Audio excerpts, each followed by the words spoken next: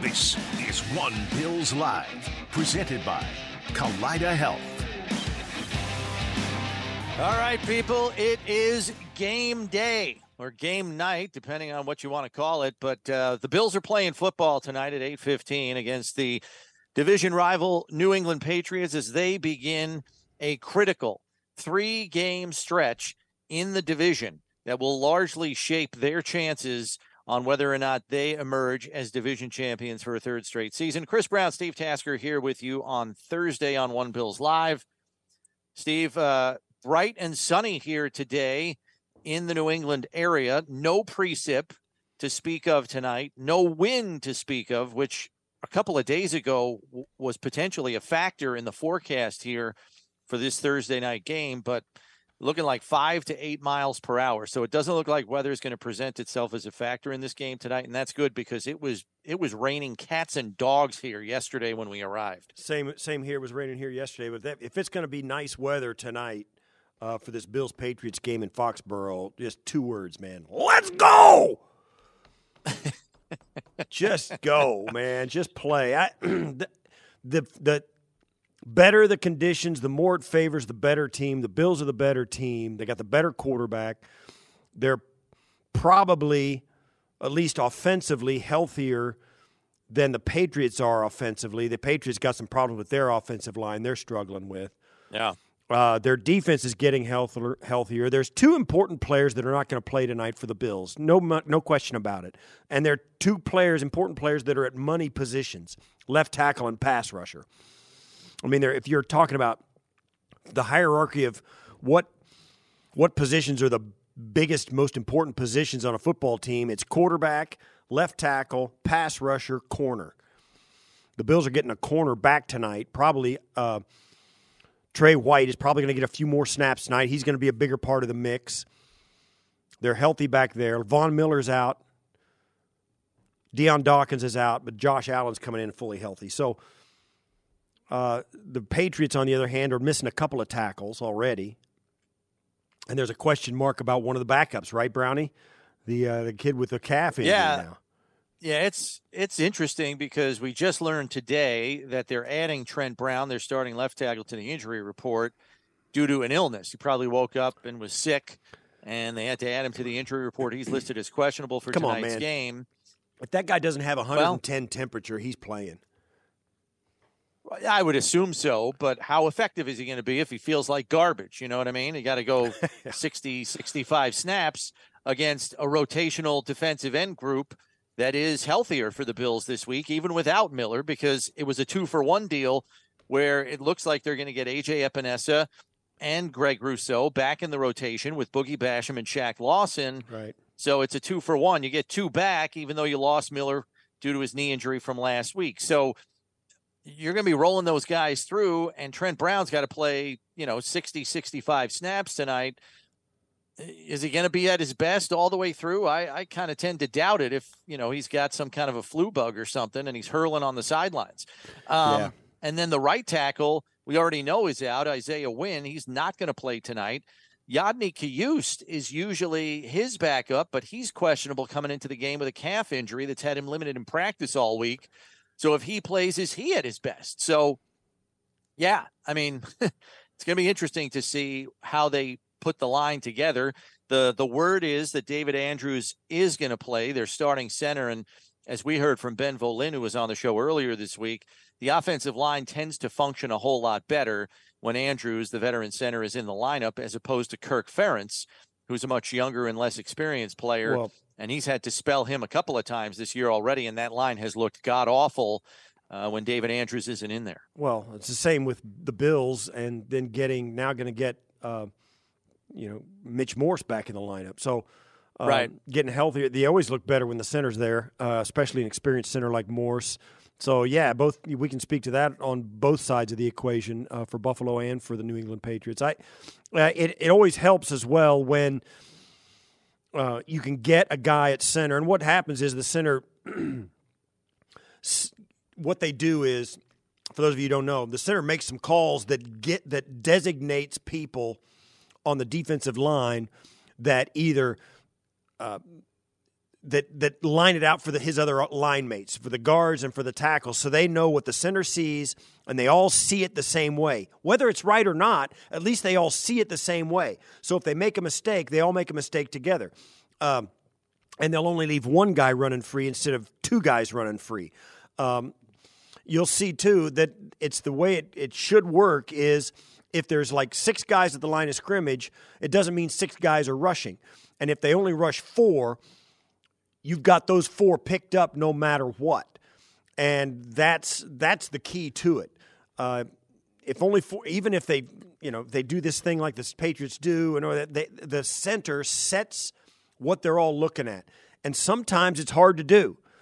But when you've got a guy like Mitch Morse, a lot of times because of his experience and his film study and his depth of knowledge about what this team has done in the past and what they will do and what he sees on film, he gets it right more often than he gets it wrong.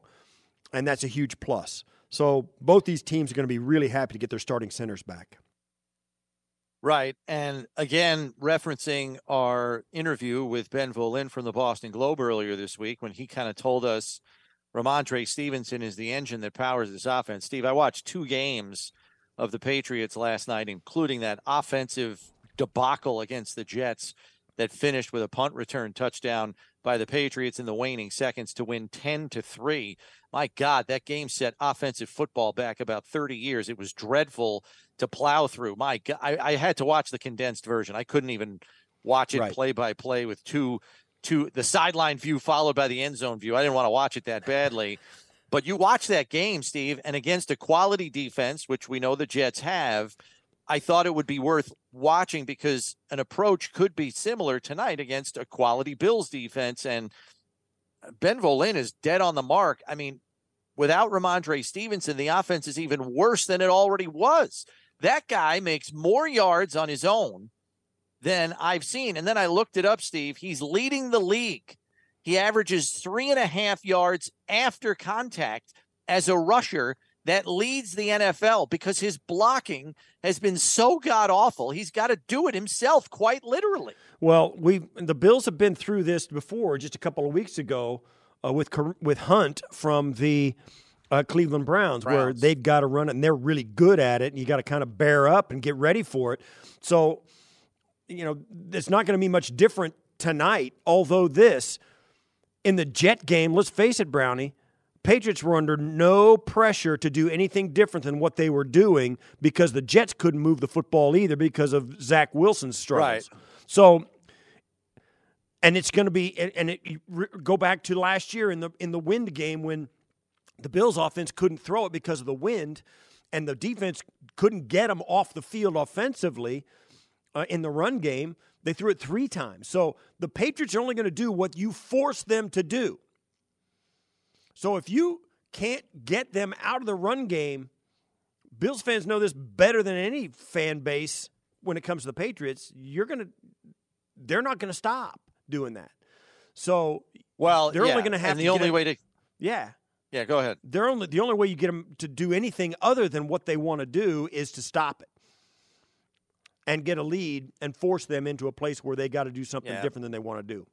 That's what I was going to say. As long as you're scoring points, that will eventually pull them out of whatever their game plan is, because their general game plan is hold the opponent to under 20 points and play conservative offensive football and hope you can find some hidden yards in special teams or via takeaways and try to win the football game that way. And that's why the New England Patriots this season, with their 6-5 record, are 6-0 when they hold their opponent under 20 points, and they're 0-5 when their opponent scores more than 20 points. You score more than 20 points tonight, unless you make stupid mistakes and turn the football over, you should win the football game going away. That's right. And you say turn the football over. One of the things about it, and it's the ancient conversation you always have when you have an offense that scores a lot of points and throws the football all over the yard, is turnovers.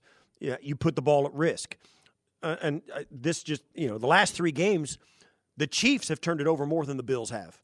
And the Bills and we've been harping on how much the Bills have turned it over and how big a factor that's been in their struggles. The Chiefs have turned it over even more than the Bills have in the last 3 games. That's just what you live with when you're doing it the way the Bills are doing it and the way the Chiefs are doing it, the way these teams that are scoring a lot of points doing it. If you don't do that, if you don't turn it over, the other team is also all of a sudden a team like the Patriots, they're in desperation mode for 3/4 of the game. If you bust out, they struggle to score early in games. And if they're down by any significant amount, they don't have the firepower or the people or the quarterback for sure to come back and sling it out with you. So the key to this, if you want to get into this thing and put the Patriots on notice, you score early and then get a double-digit score and say, okay, what are you going to do now? What are you going to do now to get back in it? Yeah, and the Patriots have proven they can't get back in it because in the fourth quarter, they have been unable to stage a game-tying or a game-winning drive all season long. And you look at Mac Jones' statistics. Steve, we remember this guy was like a darling of the league last year as a rookie quarterback. Oh, my God, he's the best guy in the class. Look at what he's doing. And he was having a good season last year. Now, his talent is limited in scope, but Josh McDaniels was very effective in harnessing and catering the offense to his strengths. And, he had a good defense to play with, which had got off to a flying start. And, they had a great record at the start of the season. And they faded in December.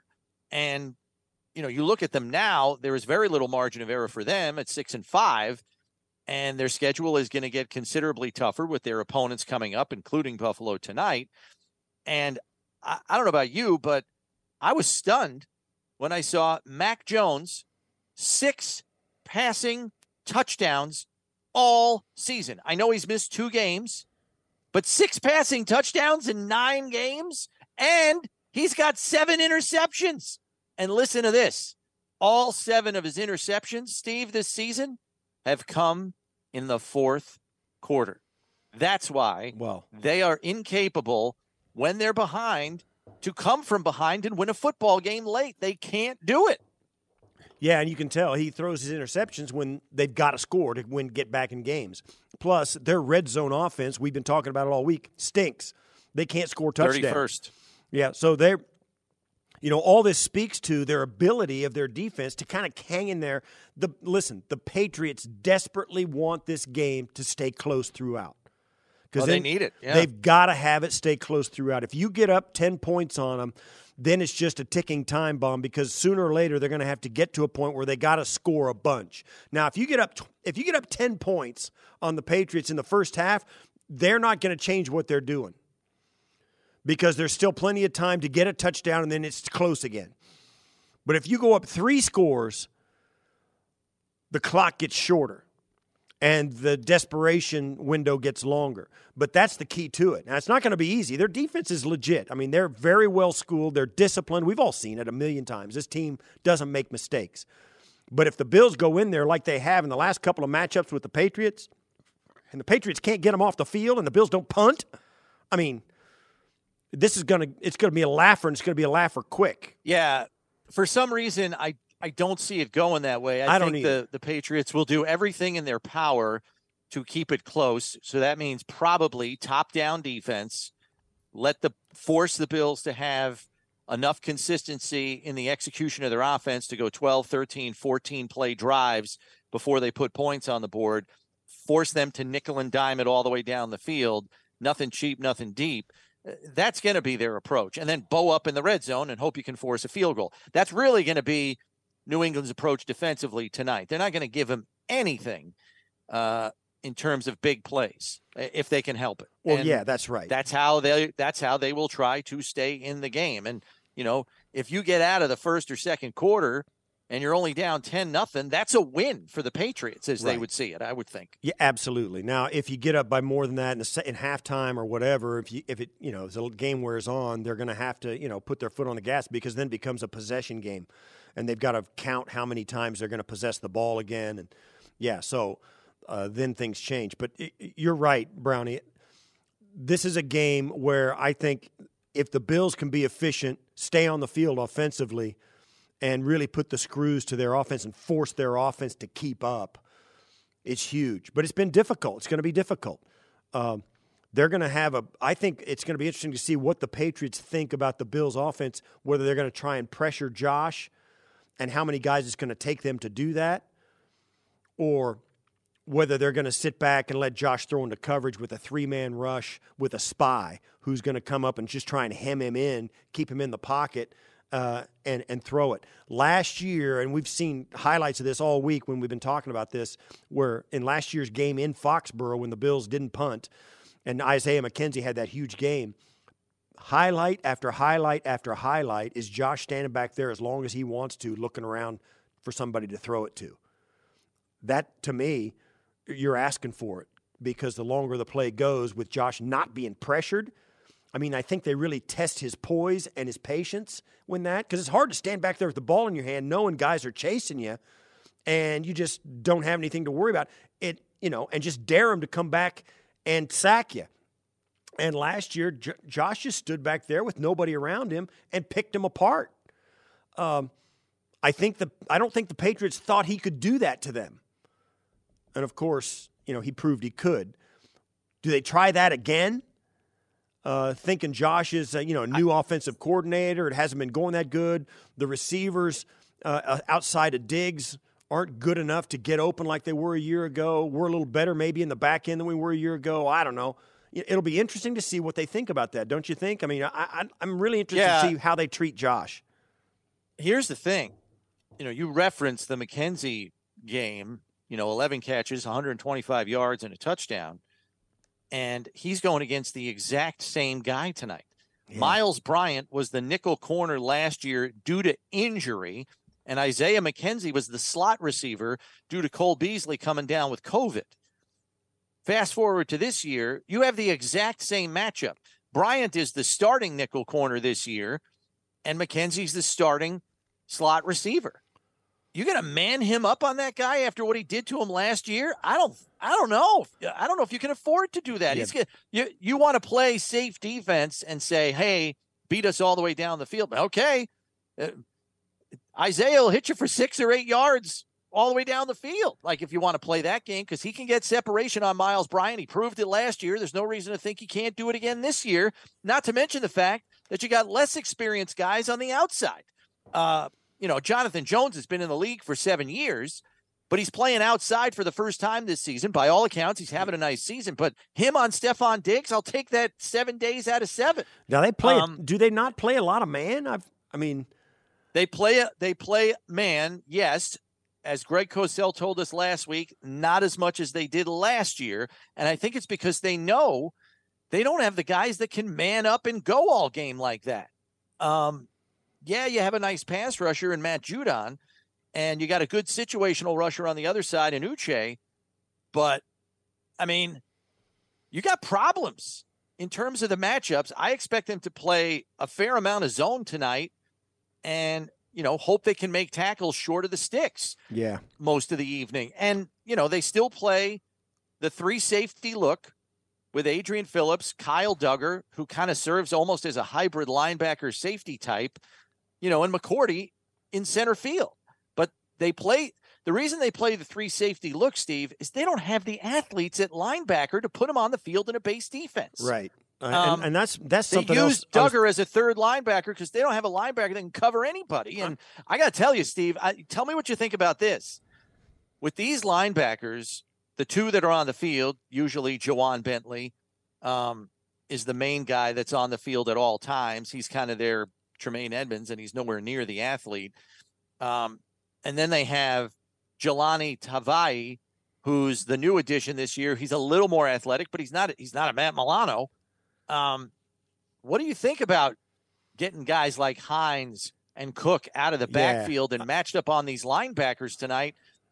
I like that matchup a lot. I do too, and I get where you're coming from. You're exactly right. You're exactly down the road I was headed towards, not just getting those guys out of the backfield and getting them on those guys one-on-one, but also running right at them. A lot of times, particularly with a guy like Matt Judon, he's a really good player. Sometimes when you get a good passer, a team used to try this early in his career and even later in his career, they'd try this once in a while on Bruce when I was playing, is they get a big run game and they run right at the guy. They run right at the kingpin, like a Matt Judon or Bruce Smith or somebody. One of these defensive – they don't usually do it to a defensive tackle because those guys do that. But you get a guy like that, like with Dallas's Micah Parsons, they take the ball, hand it to the running back with a guy with the point of attack going right at the pass rusher of your opponent. And if you get, Hines on the field or even Devin Singletary on the field or Cook on the field, and you show that a couple of times and you got power running game, you kind of want to bear up against this. And I know it kind of plays into their, into what would work for them defensively, the Patriots, is to run at them, to take the ball out of Josh's hands. But man, oh man, if you can make some hay in a running game against this defense with Josh and those guys in the secondary, and then release, like if you're handing it off to James Cook and then all of a sudden you turn him loose on a pass route against those guys, that's a real problem for them matchup-wise. I'm right with you, Brownie. I think the running backs and tight ends in this game could be enormous for the Bills' offense. With as vulnerable as the belly of their defense looked at the second level last week against Minnesota, they were carving them up between the numbers in the middle of the field. I got to believe Coach Dorsey sees that and says, man, I got a guy that runs 4.38 and another guy that runs 4.42. If I can scheme a way to get them on a linebacker, we're going to win all night long. Yeah, I agree with that. It'll be interesting too because the Patriots will have a plan for it. It'll be how do they match up personnel wise. They may go light and go nickel and stuff if they put two running backs on. If they put Singletary and Cook on, or Singletary and Hines, or Hines and Cook, whatever the combination you want to pick. It'll be interesting to see how they match up to that. It'll also be interesting to see how they match up against Dawson Knox and Quentin Morris on the field at the same time. Right. And that's the other thing too, because you say, all right, if you're going to split Hines or Cook out, whether you line them up out there at the snap at the line of scrimmage, or how are they going to pull them out of the backfield, how are they going to treat him? Yeah. Are you going to put Duggar on him? Okay, you want to put Duggar on him. That means you got to put a linebacker on the tight end, unless, I know they got the 3 safety look. Maybe you bring another safety up, but then that means you're single safety high, and, we'll take our shots. So to me, it's a personnel problem for them because of the weapons that the Bills can deploy. You may have the running back covered with Duggar, and you may have the tight end covered with Phillips, but that means McCourty's all by himself, single safety high, with Diggs and Davis running down there. So To me, I think whatever New England comes up with in terms of the matchups, I still like the Bills' answers. Yeah, it's going to come down to being able to protect Josh. It'll be, he's got to have time to pick it apart and throw to it. That's going to be huge. Matt Judon's going to be a problem. Kessenberry's going to have his work cut out for him. You're going to have somebody, whether it's Cook, Singletary, Knox, Quentin Morris, Reggie Gilliam, name it. Somebody's going to have to be helping Kessenberry on Judon or helping Spencer Brown on Judon, one or the other. So that's going to be something that's got to be, you got to take that into account, because the defense will know that either you're going to chip on Judon and take a guy out of the pass pattern for a minute, or Judon's going to make it, is going to shorten the clock that Josh has to throw. We'll see. I like the matchups. That's all I'm going to say. We got a full show for you today. We'll have Field Yates from ESPN coming up in just about 10 minutes' time. We'll get to him for your ultimate fantasy lineup, presented by FanDuel, as we do every week for you, as we're getting close to playoffs for fantasy footballers.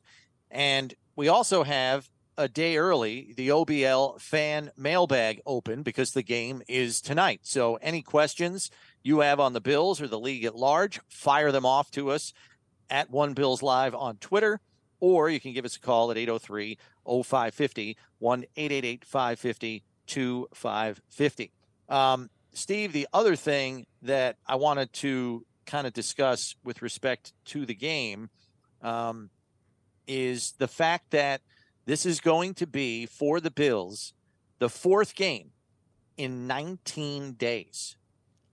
4 games in 19 days. Now, I will say this. The players, they've been kind of bouncing around this hotel. They have energy. I'm not looking at them saying, oh, man, these guys look dog tired.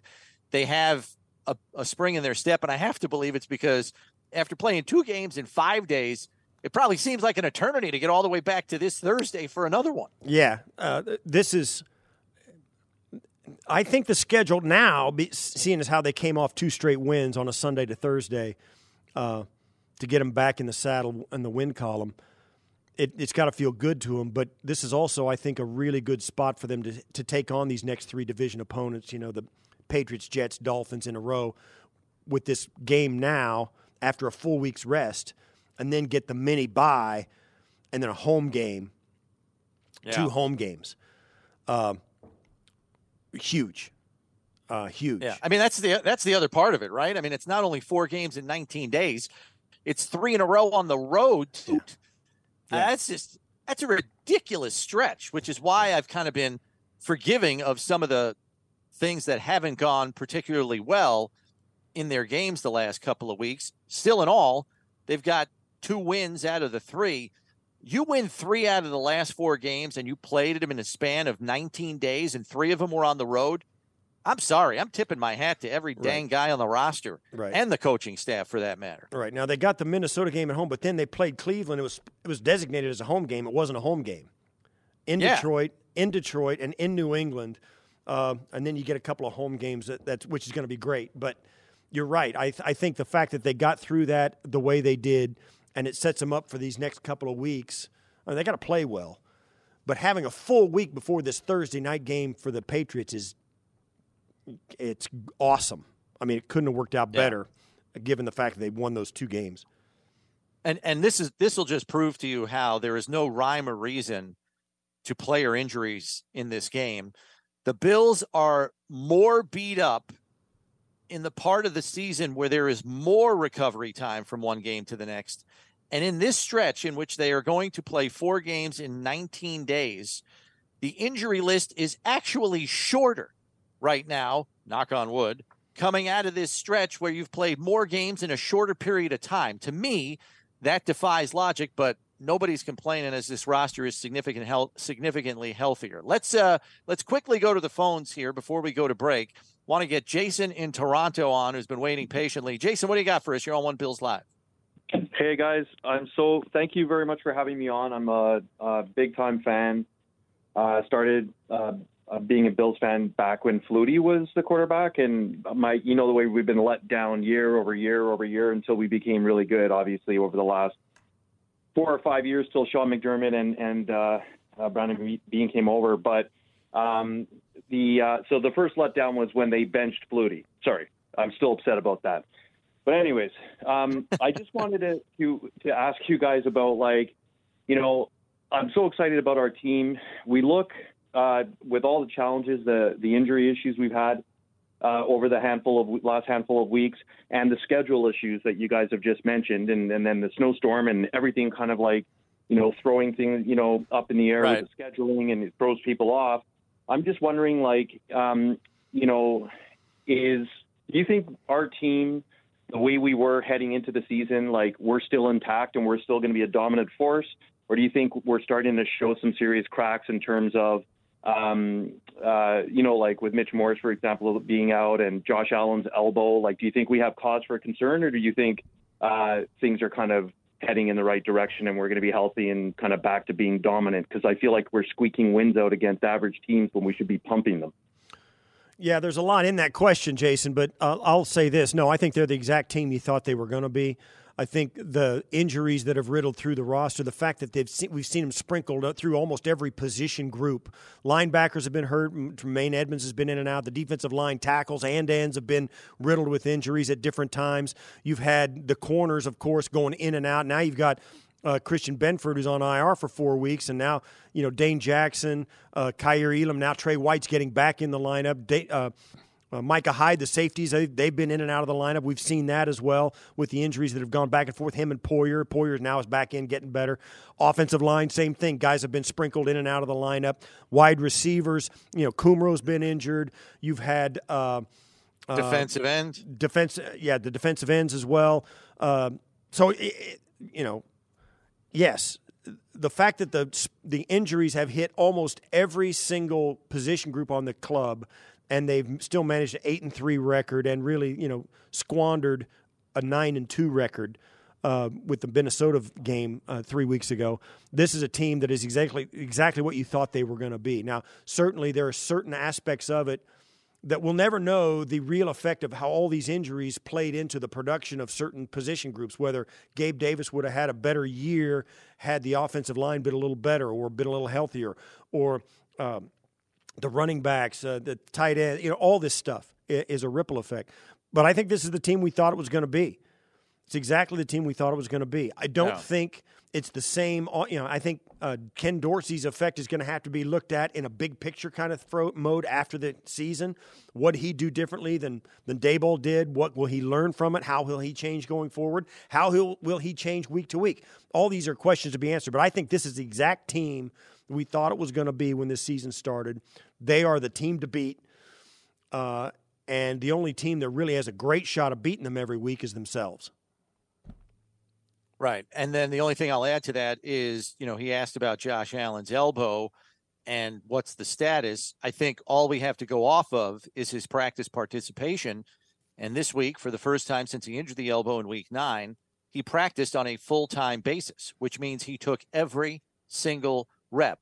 That was not the case in the previous 3 weeks. So if we go off of that, I think it's logical to at least assume, not definitively know, but assume that his elbow is as healthy as it's been since the injury, and maybe even fully healthy, because they did say it would heal in time, and they've done their best to, not overtax the elbow.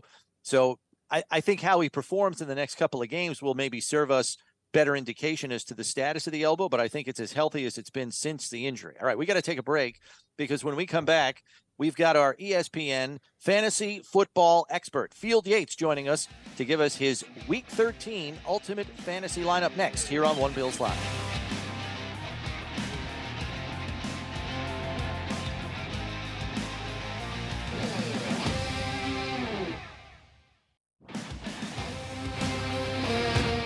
All right, welcome back to One Bills Live. Chris Brown, Steve Tasker with you here on a game day Thursday, and bringing in, as we do every week, to get your fantasy lineup right, it's the expert from ESPN, Field Yates, joining us for Week 13. We're inching closer to playoffs here, Field, for fantasy footballers. We are, Brownie, and here's the good news. If you're not doing so well in your season-long league, you get to go head over to FanDuel and make a daily fantasy lineup. You're saying to yourself, I just didn't quite make the playoffs, or whatever the circumstances might be. Instead, you've got $50,000 to spend, fake $50,000, of course, in your your FanDuel lineup here, as we'll get into just now. Well, perfect. Let's get us started then. I was checking it out before we came on the air, and Trevor Lawrence is on the menu. We haven't seen him yet this year, and now with the surging Jaguars, you're getting him in the lineup. That's right, Steve, and he's got a great matchup. You're going to notice a few players from the same team this week because the matchup is just so good. And Trevor Lawrence and the Jaguars travel up to Detroit, a place that you guys are very familiar with, as the Bills have played 2 games and won both of them at Ford Field, of course. You guys are also aware that Lions defense may be frisky, but not exactly deeply talented, which is why Trevor Lawrence is $7,500, cracks my lineup. More to come from the Jaguars in just a bit. But I'll take it right into the running backs in the interest of time here, because I'm paying up for 2 guys who I think could have significant days this upcoming week. Great matchup for Josh Jacobs. Great matchup for Nick Chubb. Those 2 players are awesome every single week. But how about this? Josh Jacobs draws the Chargers, who are allowing the most yards per carry so far this season. He's priced at $9,500. $100 more is Nick Chubb. The Houston Texans are by far the worst run defense in the NFL. It's not even close. It's like a 30 yards per game difference between them and everybody else. We know Deshaun Watson returns for Cleveland this week, but they might be up 24-0 at halftime without having really thrown the ball that much. So 2 expensive running backs, but it seems like the week to pay up for them. This is not a double dip. You're going triple dip here at receiver with your quarterback. It's triple dip in the same game, and 2 guys that currently play for the Jaguars and one that used to play for the Jaguars. So Zay Jones, Christian Kirk, and DJ Chark, all 3 players who either currently or previously played for the Jaguars, and they're all in this game between the Lions and the Jags. Zay Jones priced at $6,400, Christian Kirk priced at $7,500, and DJ Chark priced at $5,300. It's about getting as much exposure to this game as possible. Zay Jones has 24 targets over the past 2 weeks. Been a nice player for Jacksonville. I mean, you guys obviously remember the beginning of his career, and he couldn't quite find his footing in Buffalo, but he's been a much improved player in his various stops since then. Christian Kirk got paid a bunch of money, and the Jaguars paid him a bunch of money to throw him the football a whole lot. He has been a very busy man for Trevor Lawrence this season. And then DJ Chark, back from IR. You guys saw him last week. What does he do really well? He is extremely fast. If he gets 1 or 2 big plays, that'll more than pay off the $5,300 price tag. And then let's head to the tight end and the flex position as you're finally getting away from the Detroit-Jacksonville game. That's right. And Logan Thomas at tight end, $5,000. You know, tight ends are a really tricky spot in fantasy football. You know, there's really one guy at the top of the food chain. That's Travis Kelce. Mark Andrews, not that far behind. And there are a few guys that are kind of in the next tier, but it's really hard to find great tight ends. And so the price points make it pretty tricky. So Logan Thomas is just a reasonable option. He's been playing a whole bunch of snaps recently for the Commanders. So that's kind of the impetus for having him in my line at $5,000. And then Elijah Moore for the Jets, who he played 21 snaps last week. And if you're sitting there saying to yourself, 21 snaps is not a whole lot. Well, it is much more than what he was playing in the weeks prior to that, as Elijah Moore had just faded from the Jets offense entirely. I think having Mike White in the lineup makes this passing offense more prolific. It's against a Minnesota defense that I think you can throw the football against. He's priced at $5,700. I like myself some Elijah Moore in that flex option. Yeah, so that's a question I've got for you, Field, because when you have a quarterback change like that, are you just pretty much flying by the seat of your pants? Are you going back to training camp reports? Who got reps with who in training camp to determine who's going to get the bulk of the volume? I mean, obviously you're expecting Garrett Wilson to still get the bulk of the volume, but a change at quarterback can dramatically impact, in this case with the Jets, for example, a guy like Elijah Moore or a guy like Tyler Conklin. How do you kind of assess and make, educated guesses, if you will, as to who would be the best answer? Yeah, so Moore played 21 snaps, as I mentioned last week, and had just 2 catches. One of them did find the end zone. My expectation is going to play more. He's kind of worked his way out of the doghouse in New York. I mean, he requested a trade, and then he sort of backed off that request. It's been a very curious year for him in New York, to say the least. I'm just sort of going with the gut, though, here, Brownie, is that second-round pick last year who looked like he was going to be the Jets' #1 wide receiver for some period of time. They ended up drafting Garrett Wilson. That was not the case. And Mike White, is he a more talented player than Zach Wilson? It's probably a bit of a subjective question. Zach Wilson, the #2 overall pick for a reason, but he's played a whole lot better than Zach, and the offense seems a lot more competent with Mike White under center. And, of course, you took, and the last remaining pick was the Chicago Bears defense, playing against the Green Bay Packers, who picking any defense against the Green Bay offense in years past has been an absolute no-no. How things have changed. They sure have. And, obviously right now we don't know whether Aaron Rodgers will play on Sunday. It sure sounds like he will. That being said, this Packers offense has not exactly been the scariest one to defend so far this season, but this would be one that you could easily pivot off of if we get word that Aaron Rodgers is available on Sunday. Defenses, I will routinely tell you, they'll not pay up for them. As a result of that, if Aaron Rodgers plays and you're uncomfortable, not only do you have $3,200 to spend, but we left $300 in the bank to go pivot to somebody else who's slightly more expensive. If you stick with the Bears or a team priced at the same point, then you can put that $300 to a Christmas gift for Brownie and Steve. There you go. Yeah, we'll take it. What do you ask? Would you?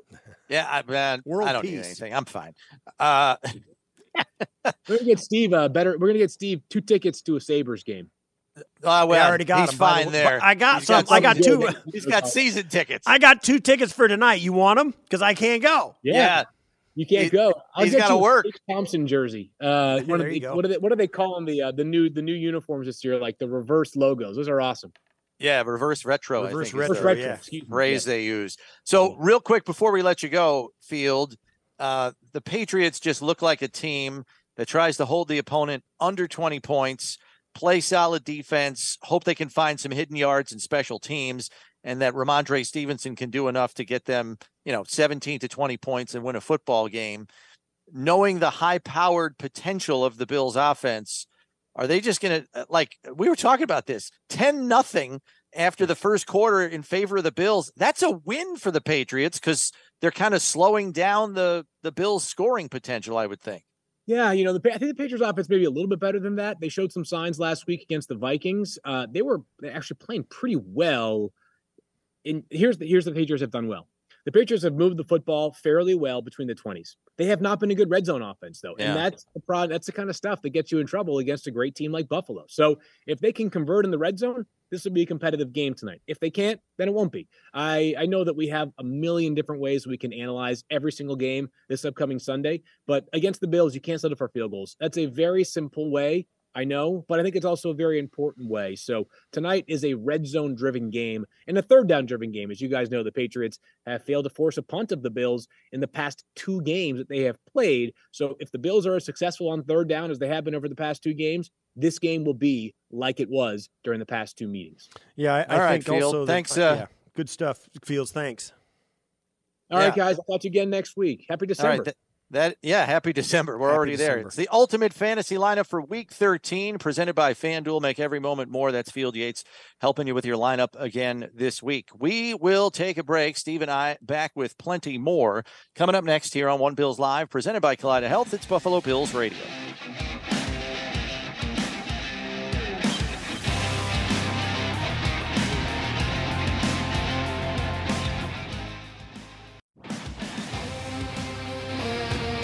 All right, welcome back to One Bills Live. Chris Brown, Steve Tasker with you here on a game day Thursday, which is why we are taking Tailgate Friday and moving it to Thursday, which is presented by Highmark Blue Cross Blue Shield of Western New York, the official healthcare plan of the Buffalo Bills. So what are your plans? What is your tailgate menu look like tonight? We go to the Tailgate Thursday tweet sheet, and Dawn leads us off. She says, pizza, beer, and a lot of snacks. Watching both the Bills and the Sabres. Steve, I was kind of wondering about this. So my son last week, he's home for Thanksgiving, and he wants to watch the Michigan-Ohio State game, but at the same time, he wants to watch his Georgia Bulldogs against Georgia Tech. They're playing at the exact same time. He tells me, hey, Dad, can we use the TV we use out on the patio in the summer and just bring it into the living room? So I had to set that thing up on the floor, and then he was watching he was watching both games on 2 TVs. I wonder how many Buffalo fans are doing that tonight with the Bills and the Sabres. Well, now that you mention it, I'm going to do that. I hadn't thought about it, but I'm going to do that. Yeah, because I have to be here where I'm sitting in this chair as soon as the game ends. So I'll watch the first part of it. And the Sabres should be about 2/3, maybe deep into the second period, maybe even the third period at 8:20 when the Bills game kicks off. So, you'll have that kind of overlap. But I'm going to be, I got to be here after the game. So I'll be at the house watching both as well. Yeah, and you can never go wrong with pizza, beer, and a lot of snacks. Carly on the Tailgate Thursday tweet sheet says the holy trinity of pizza, wings, and sponge candy. Now, I don't know who threw that into the holy trinity. I don't even know if that's a trinity that's as good as Mo, Larry, and Curly. Well, the pizza and wings go together. Well, yes. I think it's like peanut butter and jelly. I don't want to be finger quotes sacrilegious, but to me, it's pizza, beer, and wings. Beer's in the middle of that. Yeah. The sponge candy is an odd decision. Is not deity to me. I'm sorry. Yeah, I mean, look, it's a unique candy to Buffalo. We all know this. So maybe she's trying to go with the Buffalo angle there. But I think if you ask most Buffalonians, what are you having with pizza and wings? I think Carly, unfortunately, might be in the minority there. The beer would be unequivocally the most popular response. Yeah. I mean, if we're doing the Family Feud and the top 3 answers are on the board, I don't even know if sponge candy makes it. Sponge candy does not make it, excuse me. I don't think it does, but that's what Carly's doing, and okay, more power to you. Elizabeth, I like the female respond. I love getting the female point of view here. We're in tailgates because we get a better lot of for guys. So Elizabeth says pregame at a Myrtle Beach Bills backers bar, clam fritters with Josh Allen hot sauce, pizza, and Cape Codders, followed by Labatt's. Well done there at the Myrtle Beach Bills backers bar. I like everything on there. Now, are you familiar with Cape Codders? Are we talking lobster there? Is that what we're supposed to assume that is? That may be a unique dish to that restaurant, as far as I know. I couldn't tell you. Right. But I would assume Cape Codders are a New England staple. Got to be, right? I'm wondering if is that slang for a lobster or something else, some other kind of seafood? It could be. I don't know, because she's already got the clam fritters there. It could be like codfish. It could be codfish, like a fish fry or something. Hold on, we might have an answer here. Might have to do a Google search. Oh, it might be a drink. Oh, Cape Codders might be like a Long Island iced tea. It's native to Cape Cod. Okay. Also, and I don't want to get too far down this rabbit hole, but I had this huge debate with my CBS crew for years. Labatt Blue is obviously a staple here in Western New York. Do you always put an S on the end of that name, or is it just Labatt? I think I tend to put an S on it. Everybody tends to put an S on it. I'm asking, is it proper? Because we had a huge debate. I don't know. Because it's Labatt Blue. And that's kind of the fallback brew for most tailgates around here. Not all of them, obviously. There's a ton of good beers out there. And plus IPAs. All that. This isn't an advertisement or anything. I'm just saying. We got into a knockdown, drag-out argument. Well, they're one of our beer sponsors. Myself and Andrew Catalan, my co-guy in the booth in the preseason and with CBS for a lot of years, got into a knockdown, drag-out with a Notre Dame graduate, Steve Berline, who he thought the natural and only way you say it is Labatt's. And I said, read the label. And there we went. We were off in a knockdown, drag-out fight. So he believes the S has to be on the end of it. It's not true. Okay. Well, and it's funny because now that I'm thinking more about this as you're talking, I'm saying to myself, when I go up to the bar and I usually get, if I'm getting Labatt's, I will often go the light variety. Right. But now that I'm thinking about it, I don't even say Labatt's. I don't either. Can I get a blue light? Give me a blue light. Yeah. I get it. I don't even say it. I know. I'm just saying that some people are kind of passionate about it. I tend to be the one that I tend to want to get it right. But yeah, I know I'm not the only one that had that argument. So a Cape Codder, Steve, just for the record, is apparently vodka cranberry.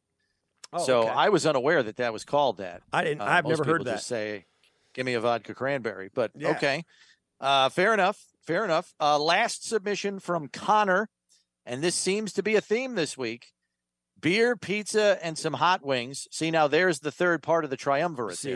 That's beer, pizza, and hot wings. The best way to watch Buffalo stomp on the Patriots tonight. Let's go Buffalo. Okay. So people kind of, I think, Steve, in the wake of Thanksgiving and all that entails in terms of preparation, a lot of people are keeping it simple this week. Well, I think there's an there's a thing here too, Brownie. Midweek game, Thursday game, not a weekend game. Yeah, you don't have time to prepare. Yeah, you're working. It's cleanup. Cleanup is a no fuss, no muss with pizza and wings, man. You put everything in the box and you throw the box out. It's easy. And it's going to be a late night and all of that. You got work tomorrow. The game ends at like 11:30 tonight. Right. So, skip it with the pot of chili and all of that stuff. You got to clean that up. Or put it, keep it, or whatever. I think you're 100% right. The fact that it's a weeknight, it's a night game, and you're a week removed from Thanksgiving and all the preparation that entailed. You're just trying to keep it simple tonight. You're going with the KISS philosophy. Keep it simple. Stupid. You and I should open up a pizza and wing joint today so we can take advantage of everybody who's ordering pizza and wings tonight. Yeah, right. And then we can retire tomorrow.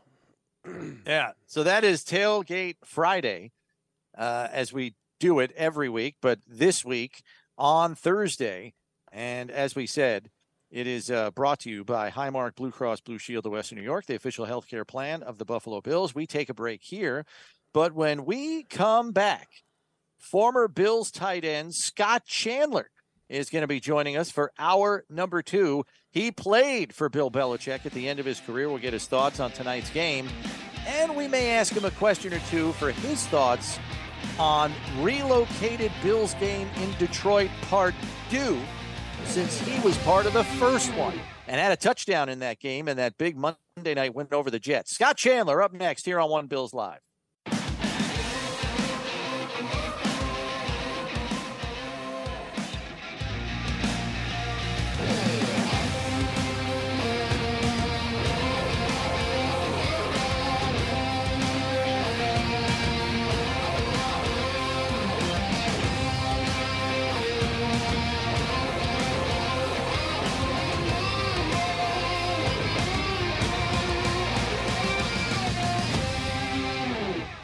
This is One Bills Live, presented by Kaleida Health.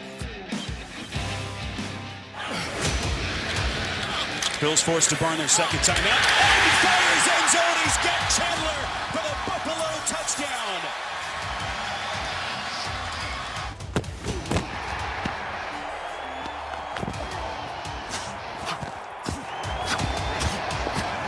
No!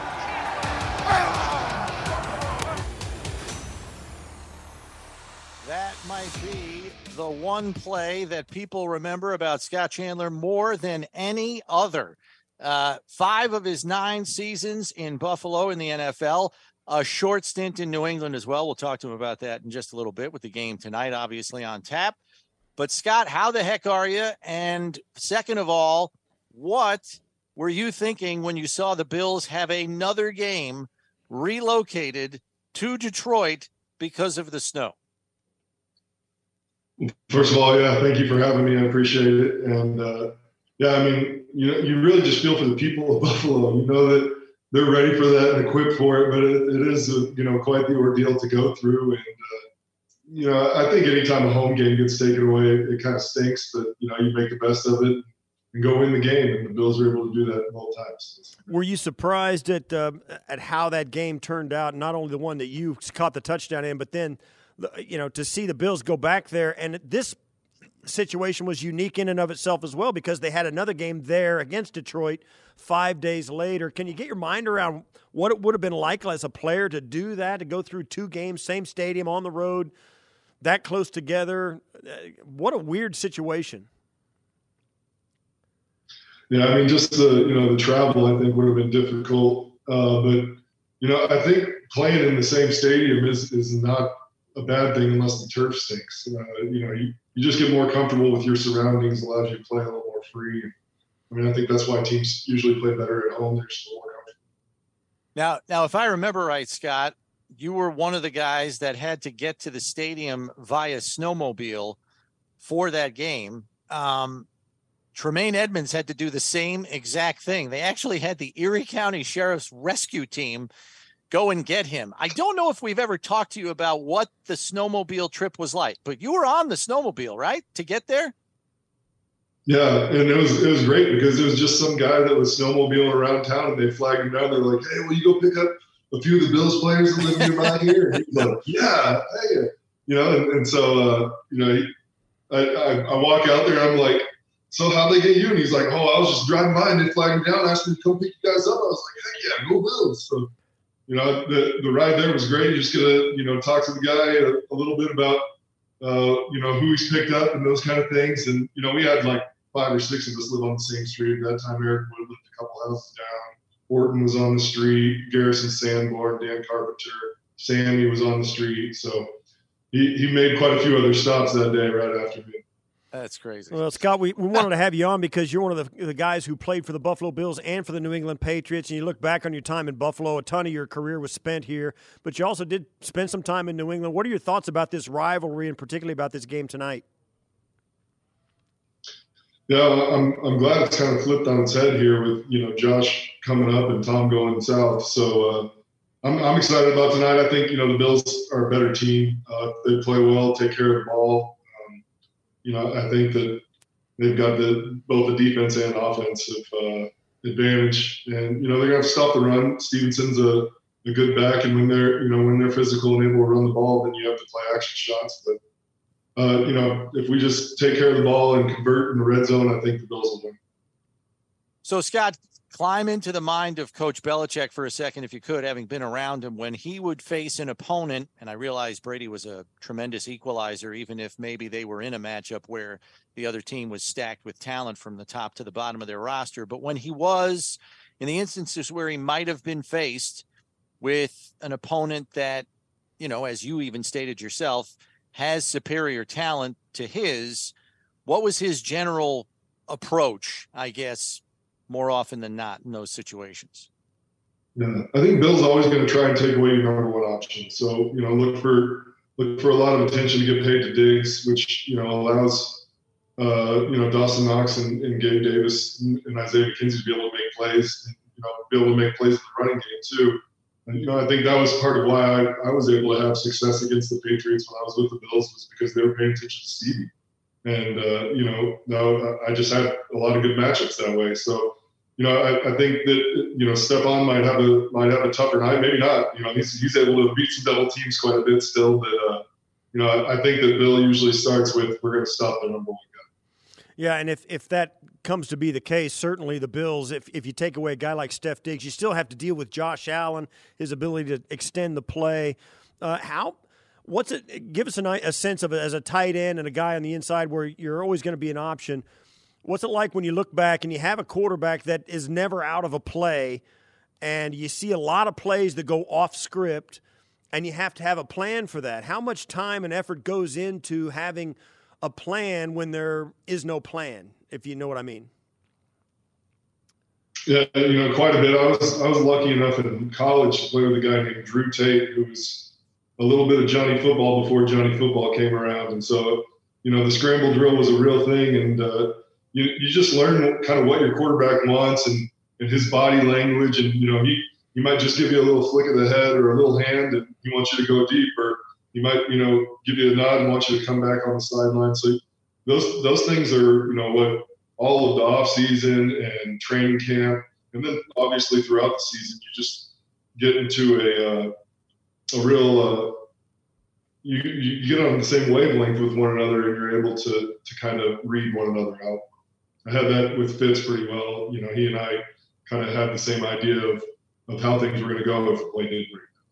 Yeah, and for Josh, like, basically his top four passing options have all been with him for at least 3 seasons. So I have to imagine those scramble rules, they kind of know like the back of their hand.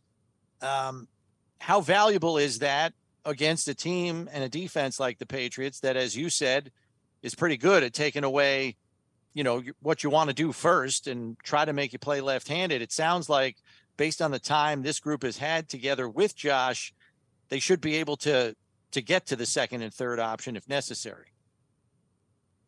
I think if you look at the Bills' offense, most of the problems have been self-inflicted.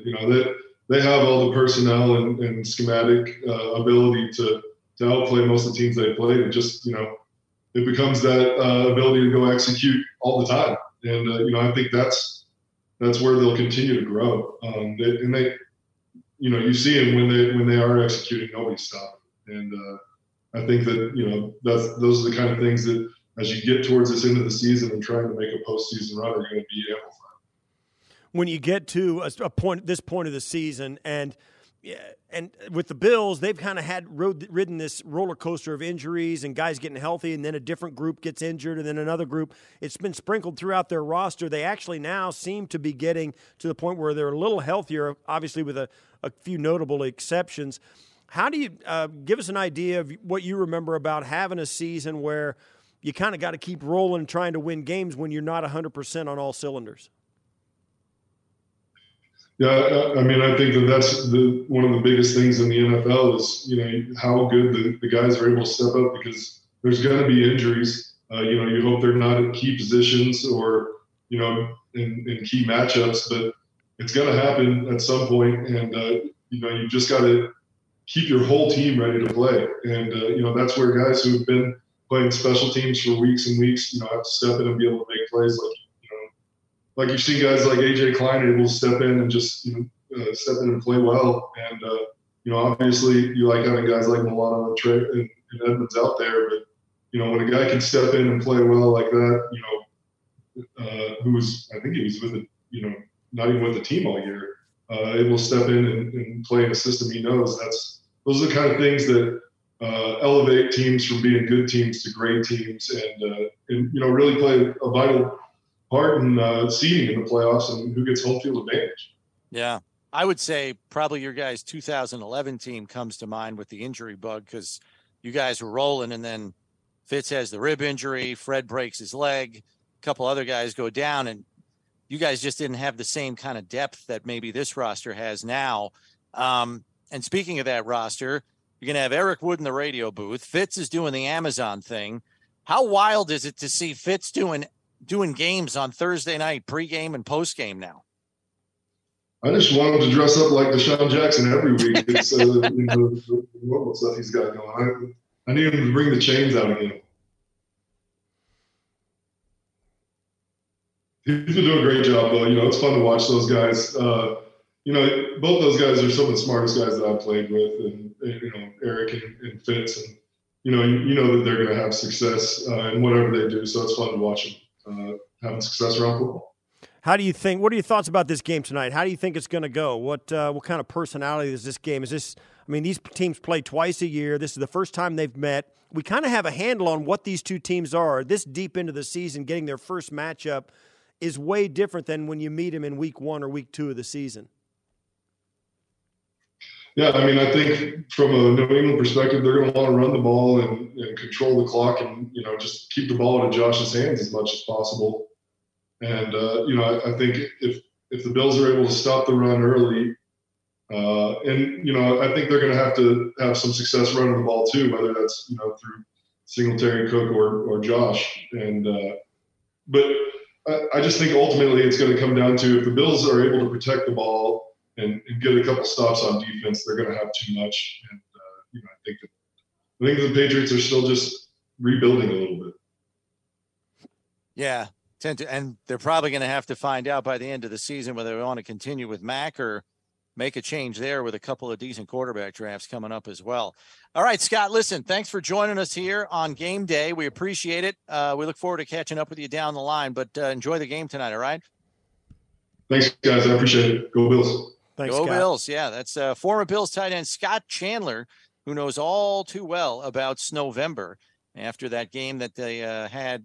What was that, back in 2014, if my memory serves me properly. And then the Bills had to do it all over again just 2 weeks ago. And we forgot to mention this to Scott, Steve, but Deion Dawkins replicated Scott's celebration after the game was over in the end zone with fans. So his celebration may be even more popular now than it was 7 years ago. Pretty crazy. Yeah. We look at the remaining schedule there, Steve, and we know this 3-game division slate's coming up. It's important, man. It's going to pretty much spell it out the rest of the way here. Absolutely. At the end of these 3 games, you would think that they're going to have a real handle on what they're looking like going forward. Now, even if they win all 3 games, they're still – I doubt they'll have anything sewed up, a playoff spot or anything else. They'll be 11-3 at that point if they can win all 3 of those games. I don't know that that's going to tell us too much with 3 games remaining. You know what I mean? I think it'll still be up in the air as to what the seeding are going to be. They'll still, if they keep winning out, they're still going to be in the conversation for the 1 seed.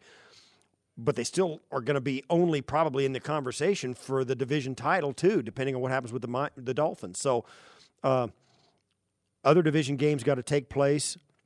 And after these 3 games, they still got to play the Bears, Bengals, and Patriots again. So, yeah, we're going to know how we're going to have a much better view of the big picture after these 3 division games than we do right now. But you got to think from this end of this 3-game stretch, the way the other 3 teams are playing, you got to win all 3. You've got to win all 3. Now, certainly, because then you get your head above water, right, with the division record. Right, mathematically, you probably don't have to win all three. But, man, oh, man, from this end of it, you got to win all three. Well, yeah, and I think if you do, you kind of put yourself in the catbird seat because you know you're handing each of your division opponents at least one loss over that stretch. You drop New England to 6-6, depending on what the Jets do this week. They could either be 7-4. What are they? They're 7-4 right now. So right. they could either be coming in next week 7-5 or 8-4. Yeah, the Jets hand them their fifth or sixth loss. You know, the Jets have got the Vikings this week. And then the not Bills. An easy game. Right. So like you said, they're 7-4. But even if they're 8-4 coming into Buffalo, that's a giant game still. Yeah. And then of course the Dolphins. I mean, the Bills are chasing the Dolphins down ever since week 3, but they've got the Niners and the Chargers coming up next. Do the Dolphins? What do you think of Coach McDaniel's approach? I don't know if you saw this, but he's keeping the team out on the West Coast all week. So they play the Niners on Sunday, and then they're staying out there on the West Coast all week in LA before they play the Chargers the following Sunday. Well, I'm not going to question McDaniel's, his ability to keep his hand on the pulse of that team. I think he probably gets them and probably wants to do that, and he probably feels good about doing it. There's probably a little bit of good in that, getting them on a business trip and keeping them focused day in, day out while they're out there. The weather will be fine. They'll be able to get good practices in. They'll get acclimated. They'll get a chance, particularly with the Chargers game, they'll get a chance to get on that time zone. It'll be a game that takes place at 8:15 East Coast time. Yeah, that's the game that got flexed. Yeah, it's only going to be 5:15 in Miami. So, but by them staying out there a week, it'll feel more normal to them. So, I wouldn't question his getting that right. But you still got to go out there and execute it and stay focused for the entire week and not get distracted and all that stuff. So we'll see. But I don't have a problem with it. It's going from Miami to L.A. for that game, or going from Miami to San Francisco, then to L.A. For a week is different than Buffalo going to Detroit. I mean, we all know that. Buffalo to Detroit is a cab ride. So yeah.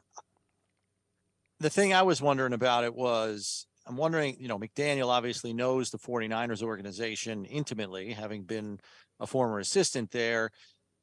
I wonder what the factors were that went into that decision. Obviously, travel time, the back and forth crisscrossing the country. You'd prefer not to do that. I know a lot of West Coast teams typically stay east when they have 2 Eastern time zone opponents in a row on the road. We know that Jim Harbaugh did that when he coached the 49ers. He would stay on the East Coast in those situations. And I can't remember if Kyle Shanahan's employed that. So he's just doing the reverse here. But I wonder if the opponent factored in. I think McDaniel and the Dolphins are probably anticipating a very physical game against, the best defense in football right now in the 49ers, who will rough you up. Maybe it's better on bodies if you take what amounts to an hour flight from San Fran to LA instead of, 4 hours back across the country and then another 4 hours back out for the next weekend. Well, I think the question is, what reasons are there for McDaniel to keep the team out there or to go out there and stay out there? What reasons we don't know about that we can't figure out for ourselves? Is there gamesmanship involved? Is there something about the Niners, or is there something about LA or whatever that he wants to keep them out there? I doubt that, because the Niners game is just a regular away game. They're going to fly in, play the game, fly out. The problem is the difference is when they fly out, they're going to fly south to LA, not to Miami. So I doubt that San Francisco has any tactical advantage because he used to coach there, or that he knows them or anything. I don't think that's the case. And I think staying out there has everything to do with a 5-hour flight back to Miami, getting acclimated, getting ready, and getting started back into the game tape for the Chargers. I think it really has to do the only issue with it is getting the right setup in LA for a week of work and a week of rehab, a week of treatments, a week of medical attention, ice baths. It's a lot of logistics. Yes, it's big. And I don't know what facility they're thinking about using while they're there. Are they going to go to USC? Are they going to go to Cal, UCLA? You know what I mean? Are they going to go to one of these other cities or one of these college campuses, which is kind of apropos? You know, a lot of colleges like doing it because it gives them a recruiting. So, the Miami Dolphins use our facilities when they come to town, that kind of thing. So there's plenty of people who would offer it up, but would it really work?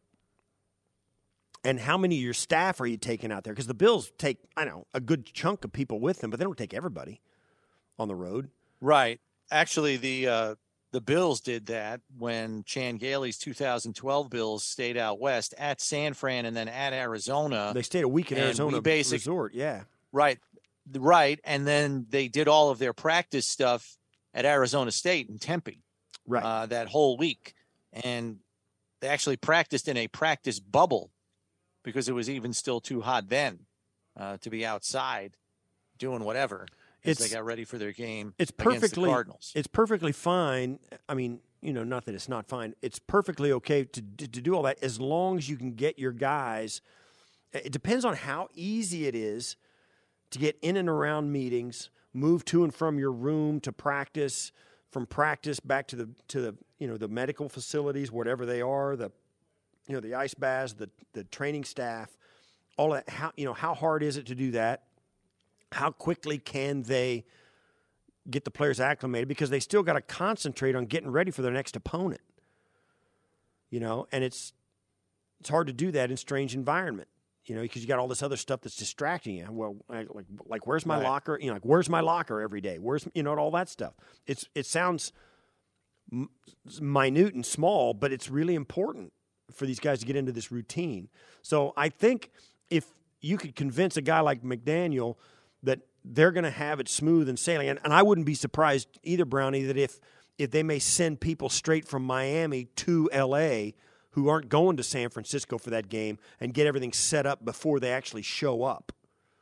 Oh, I would say that's almost definite. You got to do that. You've got to do that. I'm just surprised that a first-year head coach is trying to pull that off. That's the only thing. Well, he's got people in the building that are, not new to this.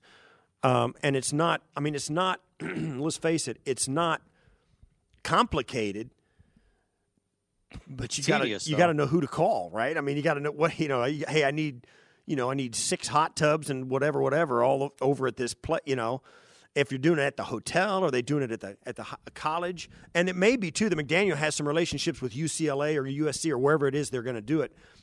Hey, and I got you, bro. You're all set up. Well, they probably got people at the college that have some NFL experience, all that kind of stuff. But yes, it's a lot of stuff to get done for an NFL team moving into your facility for 5 or 6 days and being efficient. That's hard. Yeah.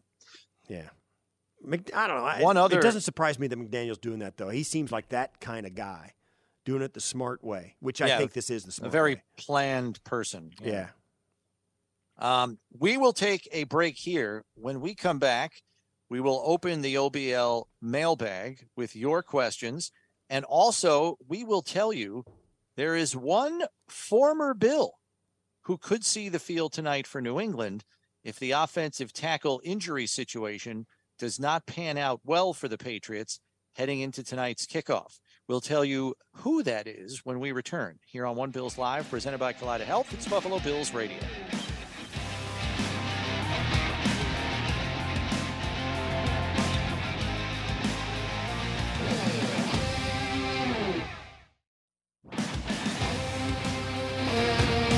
Hey, everybody. Tonight's game sponsor is LECOM. LECOM, we make doctors. Steve, as we said before the break, the Patriots are precariously thin at the offensive tackle position. Left tackle Trent Brown added to the injury report today as questionable with an illness. He's been sick 2 of the last 3 weeks, did not start the Jets game, came in and was used sparingly against the Jets in that game. And then right tackle Isaiah Wynn, we already know, is out for tonight's game, going to miss a second straight week with a foot injury.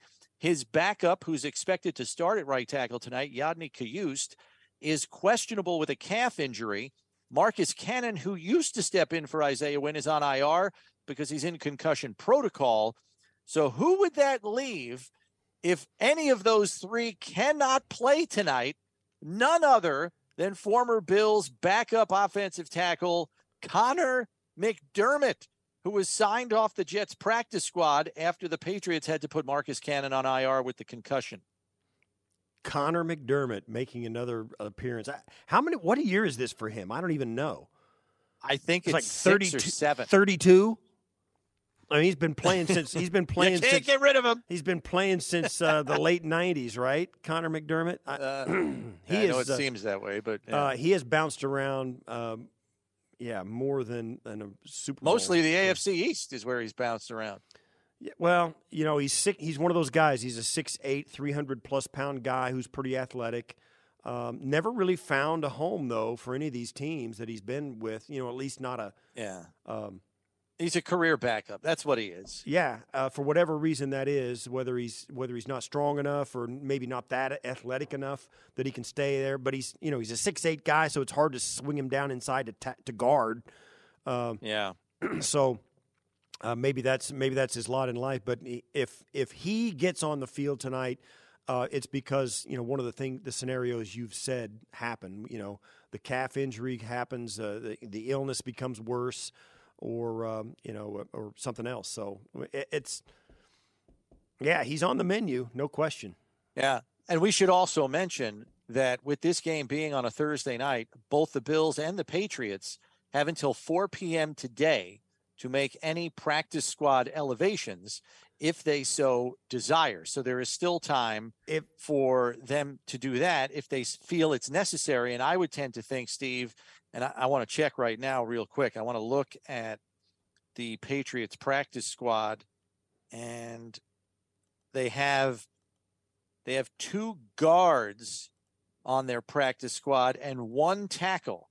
Hunter Thedford is their tackle, who sounds like he belongs more at a tennis club than he does as an offensive tackle with a name like that. My goodness. Hunter Thedford? Really? Hunter Thedford? Hunter Thedford, okay. Thed. All right.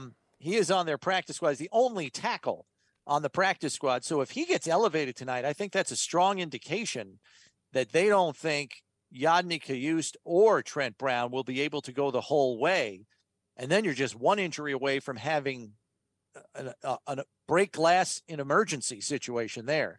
So I think if there is a practice squad elevation before 4 o'clock and Hunter Thedford is one of them, we'll know that Trent Brown is very iffy tonight. Well, Hunter Thedford is, he's listed as a tight end. Oh, on the roster. I've got him listed as an offensive tackle here. Hold on, let me check. I'm looking at the practice squad on the NFL site, and it says Hunter Thedford. He is number 68 in your program. Yeah, listed. I think he's a tackle. Yeah. This says TE. Maybe they just added the 6'6", 260. First year out of Utah. Wow. Yeah. They've got Hayden Howerton. Yeah, I see. They list him as a tight end too here. I was looking at an online roster, and it had him listed as a tackle. Now here, I'm looking at the only pure O lineman they've got. The weekly release of the Patriots, and they have him listed as a tight end too. They've got a couple of O linemen other than him. One would be Bill Murray. This is like a 6'4", 265. Bill Murray. Yeah, the names are fantastic. I know. Yeah, he's 6'4". He's only 265 though, so he may be. And then the other O lineman is a guard, Hayden Howerton, who's 6'3", 300. He's a rookie out of SMU. Any of these guys would be emergency activations. If that happens, you're going to have to make it work with those guys. I think what they would do in that situation, let's just assume that McDermott's starting, Kayust is hurt, Brown can't finish. McDermott probably goes to left tackle. They would probably kick Mike Onwenu out to tackle, the right guard. He's played some tackle in his career, and then you bring the young kid up from the practice squad. You plug him in at guard and pray for, it all working. Right. You got their linemen are certainly I mean, the first guy up is, Dave Andrews is their center, 8-year guy out of Georgia. But he's questionable tonight too. Right. And then they go down through, they got, like you said, Trent Brown, Cayuste, James Ferentz, Mike Owenu, Cody Russi, Cole Strange, our good old friend from the first round of last year, Isaiah Wynn, who's out, and then they got Connor McDermott. That's our it. Good friend. So there you go. I mean, I don't know how big a factor all these guys are going to be. They're going to they're going to have them coached up. We've seen this too many times. We've seen this movie too many times not to think that the Patriots are going to come in and roll over. Despite what happened in that playoff loss last year in Buffalo and even the game in Foxborough last year, this is not a team that goes away. And I think we're not going to do it today because we're almost out of time, but you almost kind of want to take the temperature of the Bills fans about how much angst still remains about this game. This is a Bills team, and we've been here for 12 games now this year. Or 11 games now this year. The Bills are the better team. How much better are they going to have to be to win this game tonight? How much of 100% of their abilities are they going to have to reach to win this game? Because if they reach 100% of their abilities, I've said it before, there ain't nobody beating them. Not the Chiefs, not the Baltimore Ravens, not the Niners, not the Eagles, nobody. But we've seen them win by 3, win by 6. How close to 100% are they going to have to play tonight, and will they? Now, you keep chewing this up. Josh shows up on primetime games. So does Steph. You'd like to think Von Miller has rubbed off on Greg Rousseau and AJ Epinesa and Shaq Lawson and Ed Oliver. Say, hey guys, the lights are on. This is when you show it. Ed, this is a Thanksgiving game, Go out and get Defensive Player of the Week. And this, by the way, we didn't notice, Tyler Bass is Special Teams Player of the Month for the AFC. Yeah, for November. So Tyler Bass, tip your hat to that guy. The Bills have got some people, and if they play their best, we can all put our feet up and eat wings and drink beer and eat pizza, So. But, we have not, because of the injuries that have been scattered around the roster, we haven't really looked like that team 100%. Yeah. I'd like to know what the temperature of the fan base is, Yeah, I get it. Let's go to the OBL fan mailbag as we do that a day early with the game here on Thursday night. And Nick asks, have we seen enough of Xavier Rhodes in action to properly assess his play? With our secondary struggling, I'm wondering if he should get more playing time. Well, as we know, Rhodes is now on the active roster. They put Christian Benford, as Steve mentioned earlier, on injured reserve, which opened up a roster spot. Rhodes was elevated from the practice squad to the active roster, and essentially he's your fourth corner going into the game tonight. And Tre'Davious White, in all likelihood, is probably not going wire to wire from start to finish tonight. So you have Tre'Davious White and Dane Jackson starting. When White rotates out, it's presumably Kaiir Elam. I suppose it could be Rhodes. Rhodes did get some time on the field last week before Elam did, now that I'm thinking about it.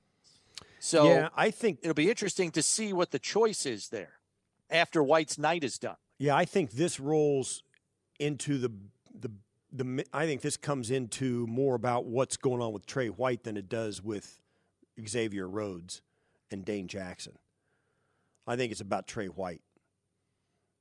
Well, I know what you're saying, Steve, but at the same time, Dane Jackson's had a rough go of it the last couple of games. He's been picked on, and he's been giving up touchdowns. So I think that's where Nick's question stems from. Yeah, I get you. Yeah, maybe. I don't know. You think they're really 3 guys? If let's say Tre'Davious White takes every snap, so you think there's 3 guys that are neck and neck: Dane Jackson, Kaiir Elam, and Xavier Rhodes, and they don't know who they want to play. Well, no, I'm not saying that. I'm wondering if the recent play of Dane Jackson, I mean, the passer rating against was 129 last week. And he, he gave up another touchdown. They were clearly targeting him in the first half of the game. When does the defensive staff say, hey, maybe we should look at a change? Let's put a veteran in there. Xavier Rhodes, been there, done that, et cetera, et cetera. It's a fair question from Nick. I don't know if they've seen enough of him in a regular season game to know. He got a few series last week, if I remember right. I get it. Yeah, you're right. But here's the thing. If you don't know if you've got somebody that's better, anybody you put there, whether it's Kaiir Elam or Xavier Rhodes, you don't think they're going to get picked on too? They will. Right away. Well, right. Right away. Anybody they put over there is going to get picked on. So, pick your poison. And whether they just want to give a different look and try and get a matchup they like, because it might be that Dane Jackson will match up with somebody on the Patriots roster pretty good, but he can't get matched up with him because they move the guy away. Or Kaiir Elam will match up with the guy pretty good, or Xavier Rhodes likewise. They may like the matchup with certain guys on the Patriot roster, but they can't guarantee they're always going to get that matchup. So they're trying to mix and match all the way through, series by series to get a handle on what the Patriots are doing. And we're all saying this in actuality as if Trey White's taking every snap on the other side and not getting picked on. So if Trey White's not going to play and you've got Kaiir Elam out there with Dane Jackson, or Xavier Rhodes and Kaiir Elam, or Xavier Rhodes and Dane Jackson, I mean, somebody's getting picked on. That's a huge unknown for us especially, and I don't even know if the Bills have a handle on it. Yeah. Quickly, Ed asks, are we going to see ground and pound or high-octane offense tonight? I would tend to think the Bills are going to do what they do, which is throw the football, although the run game has made some distinctive strides the last couple of weeks. I mean, they're over 160 yards the last 3 games. They've found some consistency in the run game, I think, more than anything else. So they might go to that on occasion, but they still are what they are, right? You're not changing your identity. No, you don't need to. You're not going to run out there afraid to try and throw the football against the Patriots. They're going to do what they do. And then if it works, then they're going to see if they can work on their game, on their run game, and see if they can get that up to snuff in the second half of this game while the Patriots are desperate to catch up and trying to get them off the field that way. You know, that's what you hope happens. You get up by 3 scores, 17 points or, 15 points or whatever, and start handing it off more when you actually would have thrown it otherwise. But, yeah, you do it the opposite way. You don't come out and run the football, get a big lead, and then what, run the football? No. The Bills are going to be who they are. Are you going to take the ball out of Josh Allen's hands on a Thursday night football game going into New England? No. They're going to come in and sling it. They got perfect conditions for it tonight. It's going to be, low 20s or mid 20s, no wind, clear night. Dude, they're going to run. They're going to throw it all over the yard. Go get them. All right, we got to take a break here. When we come back, we'll wrap things up with building a game plan. That's next here on One Bills Live.